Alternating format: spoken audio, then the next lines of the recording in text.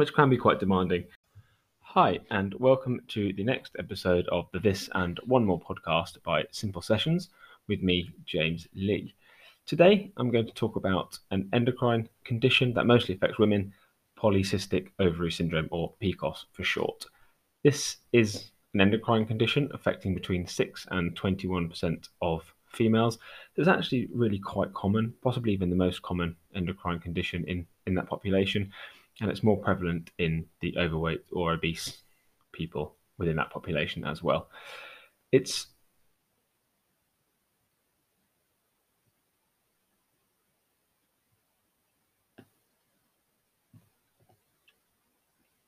The condition is characterized by three things. One, something called hyperandrogenism, which is increased levels of testosterone, which leads to things like increased facial hair or body hair, or also called hirsutism, as well as acne and things like that.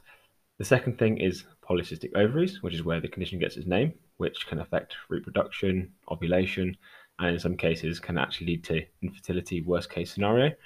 And the third thing is something called oligo or anovulation, which is infrequent or no ovulation. So egg production is significantly affected. There's also a fourth element to this, which is very commonly seen, which is an increase in insulin resistance, which is a key metabolic symptom, although not everyone who has polycystic ovary syndrome will also have insulin resistance.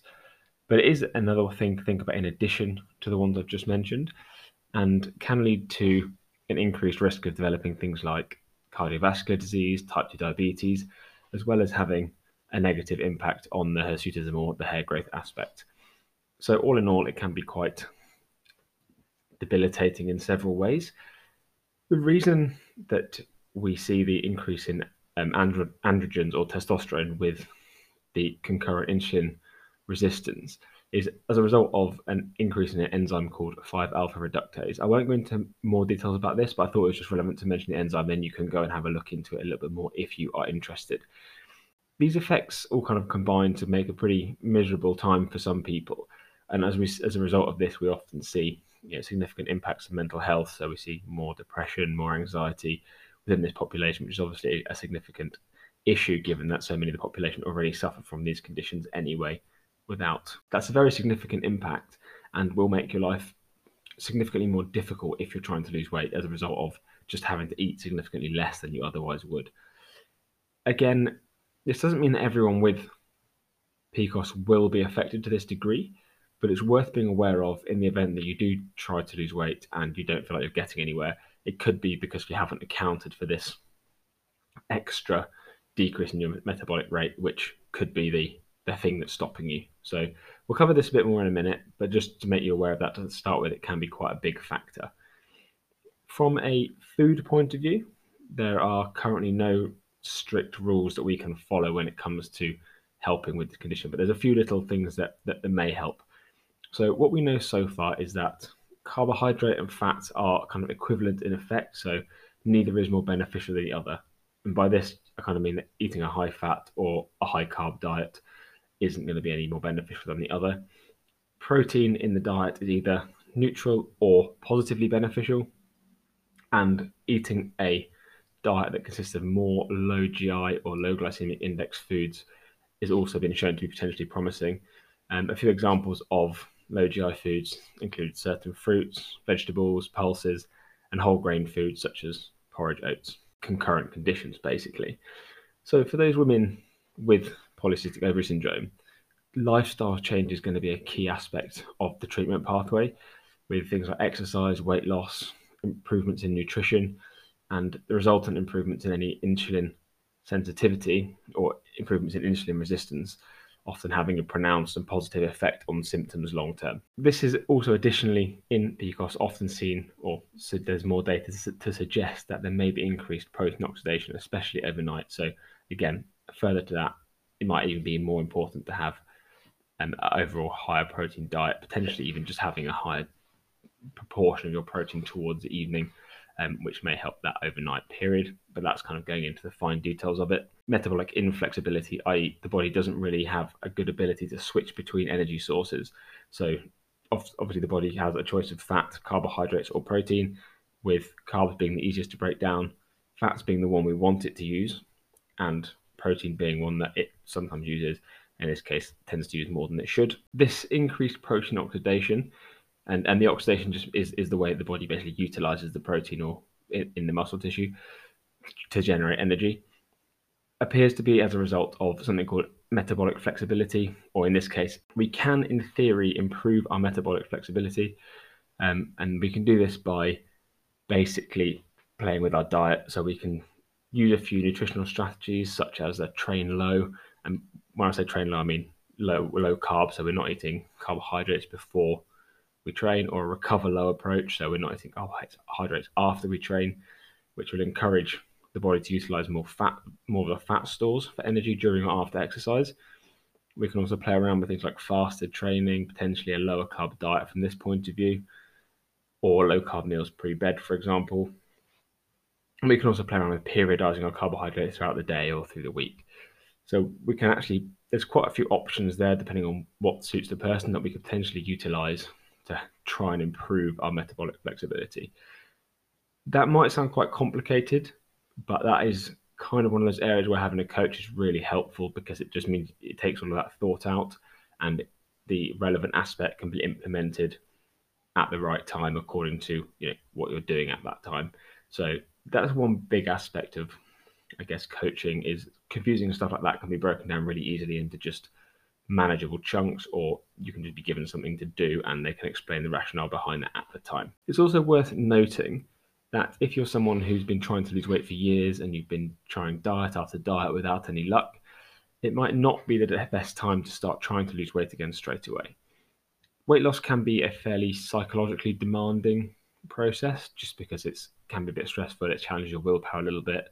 You're making habit changes and lifestyle changes at the same time. So what we want to do is be able to achieve lasting results, and whilst doing that, actually not hate the process, and try and maintain a good relationship with food. So we come out the other side having felt like it was a positive process and actively want to maintain what we've achieved. And in order to do that, we really need to start off from a good place mentally, where we're ready for that. We've got, let's say our mental reserves, in inverted commas, are full, so that we can kind of attack it with the right attitude and hopefully come out the other side feeling better about everything. Again, the whole process can be made a bit more difficult in this situation by the potential of having a decreased basal metabolic rate, and this can make an already tough process harder still. So just be aware that if you are impacted by this, that the only real effect is that you either have to eat less than you think, which is kind of frustrating but necessary, or compensate with a combination of a lower food intake and a high output, i.e. exercising more. So depending on your lifestyle, you can have a choice between those two, essentially. But ultimately, it's a good idea to go into it having knowledge of all of these things that can affect you, so that if you do hit a bump in the road, it doesn't completely derail you, rather that it enables you to actually consider the options and kind of adapt accordingly, which really is what we want. We don't want to be kind of giving up as soon as we hit a challenge. We want to be able to record how we're going, make notes, adjust, and think of it as like a win or learn process, so that we can keep going. So let's move on to supplementation. There are several supplements that have been seen to have a positive effect on polycystic ovary syndrome, and several of these also do have a positive impact for the wider population as well. So things like vitamin D, increasing your omega-3s, for example. But below or after, I'm going to just talk you through a list of the supplements that have been seen to have positive impacts in a lot of PCOS sufferers. As with all these things, it comes under the trial and error. Try them not usually for a period of like 3 to 6 months. If you've noticed a positive effect, keep going. If not, but overall, aiming for 2 to 3 grams daily of a combination of EPA and DHA, which are two acids in omega-3s or fish oils, combined either through supplementing or eating more oily fish.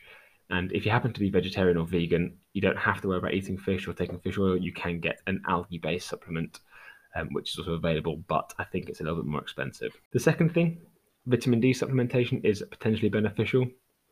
Low vitamin D has been linked to increased prevalence of other metabolic conditions like type 2 diabetes, which you don't want anyway, let alone when you've got polycystic ovary syndrome as well. It'll just compound your problems and can also decrease your insulin sensitivity with low vitamin D.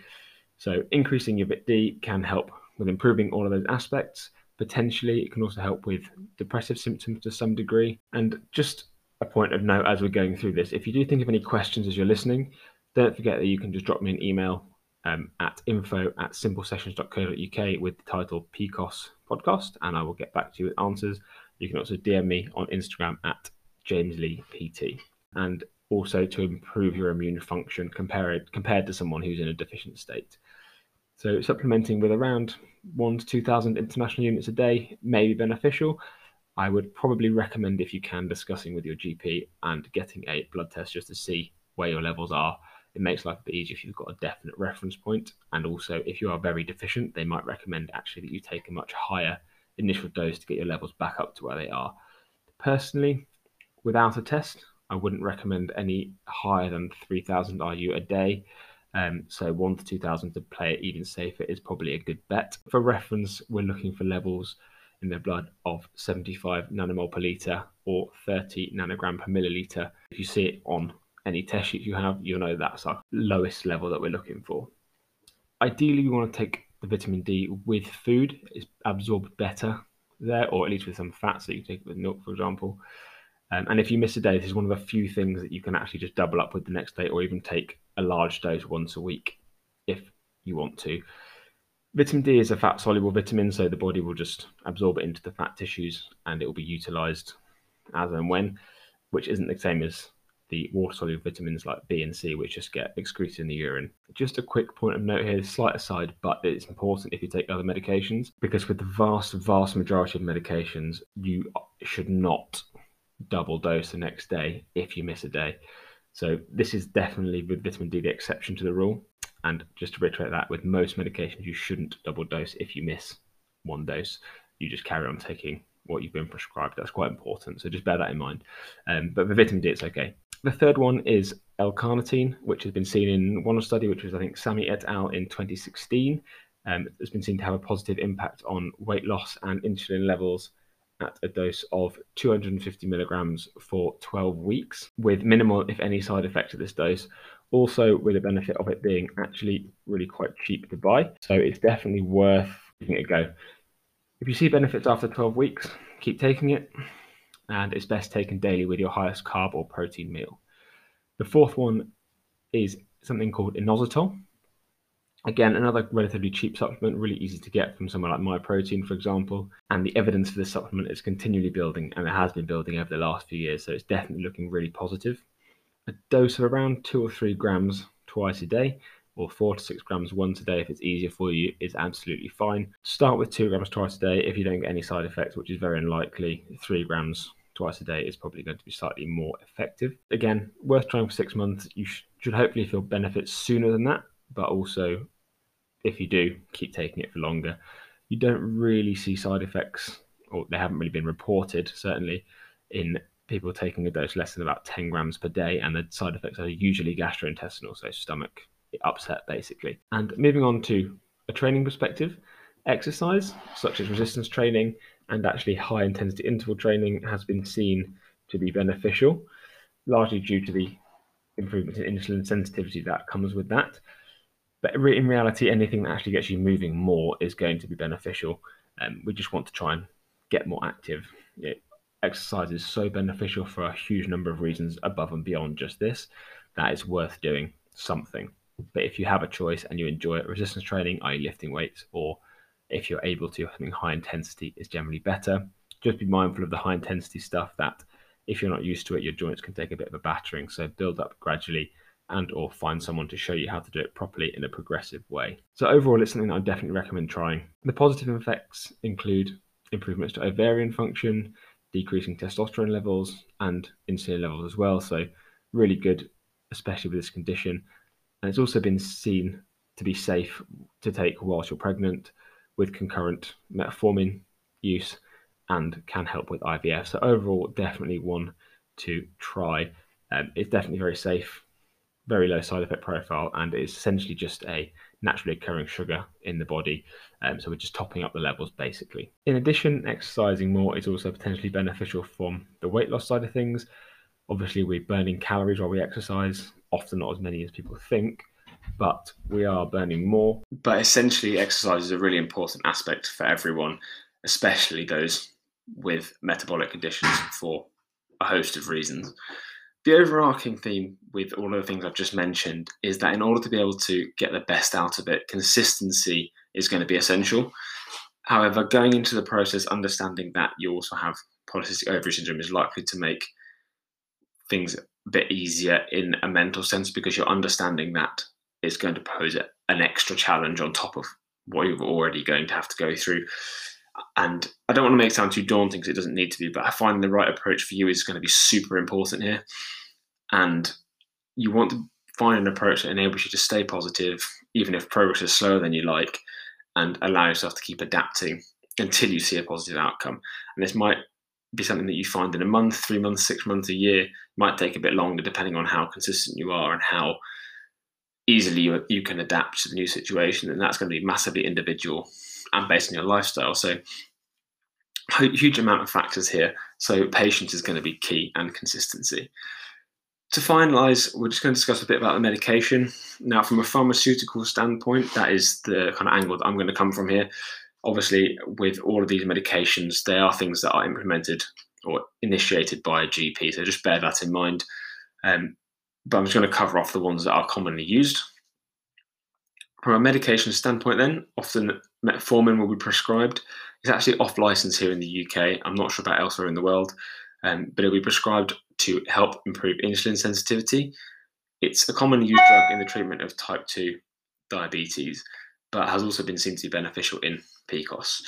And it also has a positive effect on menstrual cycle regularity and fertility in some cases. So again, they're two big benefits when we're talking about someone with this condition. It is a prescription-only drug, so again, as I mentioned at the start, it should only be initiated by a GP. However, if you are taking it or you're just starting to take it, it's worth noting that one of the main side effects here is gastrointestinal upset again, so we'd normally say take it with food.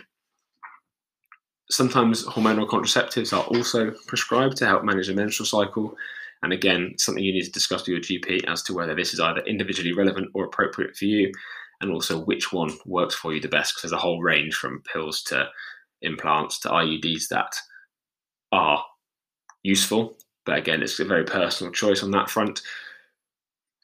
And there's also a final supplement called berberine that is sometimes used. I've not seen it used in the UK personally. I know of a couple of specialists that will use it in the US, and that has been seen to have positive effects, I think, in both polycystic ovary syndrome and type 2 diabetes, actually.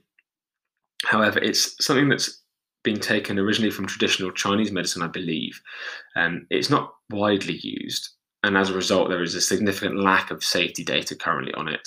We know that it is processed by a few enzymes, and it's an enzyme inhibitor, which may mean that it has quite a high potential to interact with a fair amount of other medications. So it is something that you have to be quite careful with, which just brings a highlight to the fact that just because it's a natural substance doesn't mean it's actually safer than drugs.